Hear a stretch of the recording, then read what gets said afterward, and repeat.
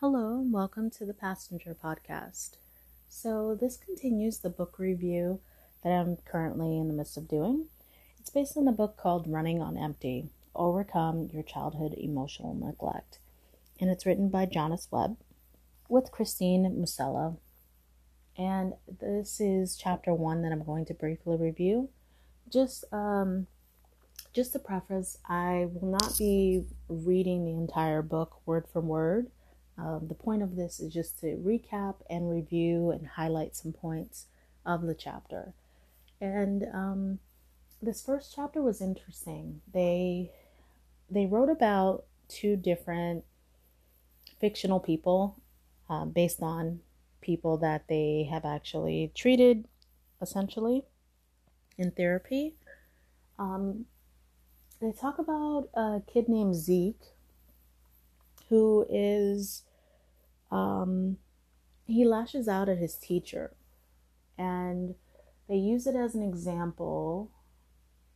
They use Zeke's mom as an example of good parenting, of emotional parenting, if you want to say that.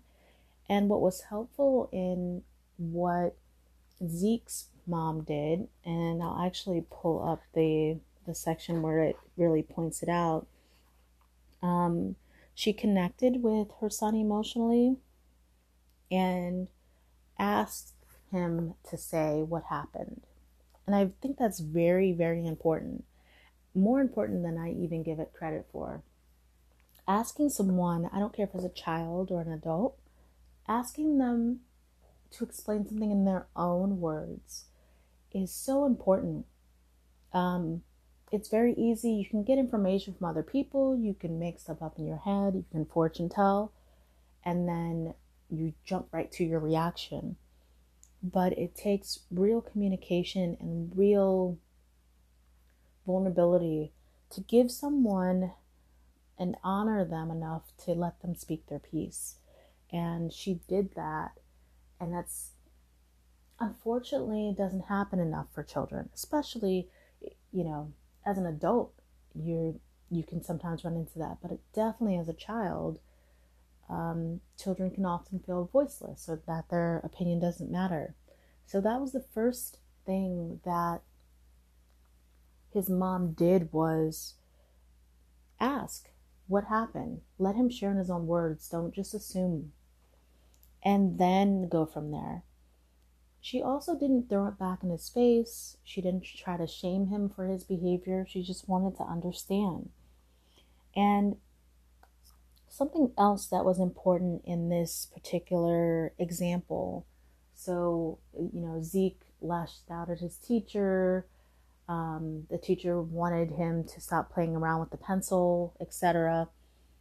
And one thing that the mom did was she gave him language to describe his emotions. This is so understated and often so missed in parent-child relationships, in adult relationships, etc. Sometimes we're just missing the right language to describe how we feel. And that can transfer into adulthood too. You can be a grown adult and still lack the language skills needed to really effectively express yourself. And this isn't like a rare thing, or not many people go through that. You find that a lot. And even as someone who's attending group therapy, it's sometimes hard to put your emotions into words. And does it all stem from childhood? That's not for me to decide. Everyone has their own path and journey, but it's understandable if it does. If someone never gave you the language to explain and express yourself, then it makes sense why you might not feel comfortable doing so, or you might not feel comfortable utilizing your voice, because you simply don't know how to express yourself in that way. And unfortunately, that may mean that some people choose to express themselves in other ways, whether it's through addiction or whether it's simply through anger. And I don't know yet if that was the situation with Zeke where he simply did not know how to express that he was embarrassed. So all he could do was lash out. So what his mom did, which was so awesome, was she gave him this new vocabulary to use. So that next time when that happens, the goal is that he'll be able to utilize that new vocabulary to express how he feels instead of just lashing out. So for example, his mom says, oh, the teacher didn't understand that you were embarrassed. So by Zeke hearing that word embarrassed, that's a new vocabulary word. That's a new word for him to use to express himself next time, and say to his teacher, instead of lashing out, hey, that's very embarrassing, or you're embarrassing me. That's better than him saying, you're dumb or you're stupid. He's at least using his words and expressing himself better. She also adds later in the statement that it was frustrating. I think I could totally see how that is a huge statement, because he lashed out on his teacher, and it would be very easy to jump to reprimanding. You don't do that. You're not supposed to lash out at your teacher. But the fact that she acknowledged that he had some kind of emotion that led to that action, that's very, very, very progressive. Because this situation, whether, it's a fictional situation, but it happens all the time where students and teachers have these interactions, and parents can go for the jugular and reprimand their kids without necessarily validating their feelings. And so in this case, Zeke's mom does a great job validating his feelings. Just to quote, it says, yes, I know how frustrated I know how frustrating it must be, or I know how frustrated you get when people don't let you talk. So that also, by Zeke's mom mentioning that, when people don't let you talk, what it also implies is that she acknowledges that this happens in other areas and that she is aware of it. And sometimes that's the one thing that you want as a kid, just to know that people see that they see you. They see your accomplishments, and they also see when you're in distress or in pain. And that was a really subtle way of Zeke's mom letting him know, I see that you have this similar issue in other areas of your life, not just with your teacher. And once you feel like somebody understands you, it's easier to be vulnerable with them. And as an adult to a child, it's a little bit different from when it's adult to adult, but definitely from adult to child, it's the adult's responsibility to take that initiative, that you have to first try to understand your child and gain vulnerability from them, not the other way around, not wait for them to come to you. You have to be the bigger person, because you are the bigger person, and initiate that, even when it's not always the easiest.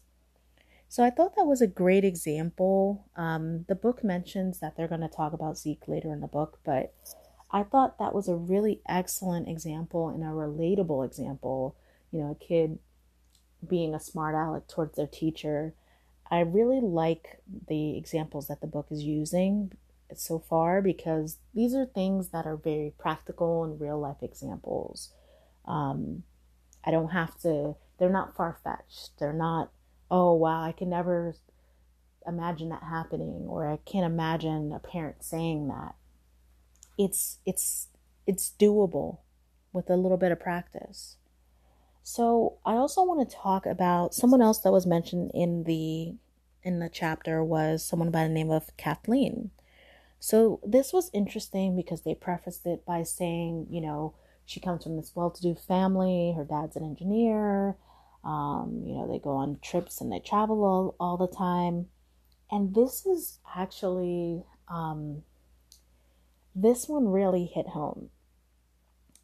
The reason it hit home is because as someone who's very introspective and I pick up on subtle details, this is the kind of story or a kind of example that sticks with you for a lifetime if you allow it. And if you don't grow from it, it will cripple you. And it seems like something so small. But I was really happy to see this example because I have similar examples.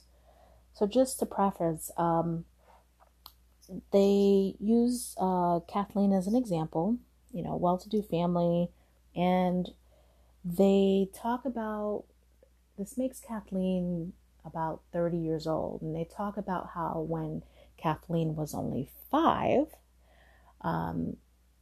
they went to the beach, her and her parents, she was an only child, they went to the beach, and Kathleen was making a sandcastle with her dad. And her mom is sitting in a beach chair reading a book. And at some point, Kathleen's mom says to Kathleen, that's enough sand play with Dad, Kathleen. Your dad doesn't want to have to play with you all day on his day off. Come over here and I'll read to you. And what 30-year-old Kathleen remembers from that moment, based on what was written here, she remembers her dad getting up, dusting the sand off his pants, and, doing as her mom says. And what she took from that moment was that time with her dad was not important, that her mom could just say at any moment, okay, we're done playing. And not only that not only was that time not important, but she was not important enough to play with. And so it really stuck with her. Something so simple like making a sandcastle. And what it also reinforces is that, and this isn't intentional, but what that experience reinforces to Kathleen is that anytime she does want to play with her dad or make sandcastles or whatever, that's a selfish move because he should be able to enjoy his day off. So now here you have child self, 5-year-old Kathleen, feeling like a burden, or that I can't bother my dad on his day off, that's his time, as if it's a problem to want to play. And all of that starting at 5. And now 30-year-old Kathleen, presumably based on the fact that this example's in the book, 30-year-old Kathleen is now in therapy dealing with what 5-year-old Kathleen experienced. And it was really great to see once again a very subtle example where the mom unintentionally made her daughter feel like she was wrong for just playing. That's all she was doing. And the book goes on to explain some different approaches, and I'll talk about that. Something that they could have did instead of her saying, hey, you pretty much she said your dad doesn't want to play with you on his day off. What her mom could have done was she could have joined them. Hey, I'd love to, make a sandcastle as well. That's, really cool what you guys are making. On the other hand, it's not just on the mom. The dad could have also stood his ground and said, hey, I love playing with my daughter. I this is the best thing to do, on my day off. And he could have told his wife or asked if she wanted to come and play too. So those are just examples of how they could have approached that situation differently. It's water under the bridge, but it's clear that 30-year-old Kathleen, 25 years later after that event, and who knows how many times that situation repeated itself, subconsciously or in the real world, but 25 years later, she's having to unpackage that moment that seems seemingly like totally irrelevant, and the parents may not even have thought of anything about it, and yet she's carried it all this time. And the sad part about it is, based on what is written here, Kathleen now sees the joy in play, or no longer sees the joy in play. She sees it as a selfish thing. That me wanting to spend time with my dad is somehow selfish, and that's bad. And that's the part that's unfortunate. That was the takeaway from that experience. So I really like how the book uses these practical examples. Really, this could be anybody. This could literally be anybody. And I think to myself in my own life where seemingly irrelevant moments have stuck with me till this day. Comments that were said, or actions that were made, or in this case, based on the premise of this book, things that were not said, comments that were not said, and things that were not done, and in that particular case. So it's very interesting, the examples they use, because I can definitely relate. So that's just a recap of chapter 1. Once again, the book is called Running on Empty, Overcome Your Childhood Emotional Neglect by Jonas Webb and Christine Musello. I'll continue to recap each chapter and relate it to my personal experiences and or what may be going on in current events. So other than that, thank you for listening.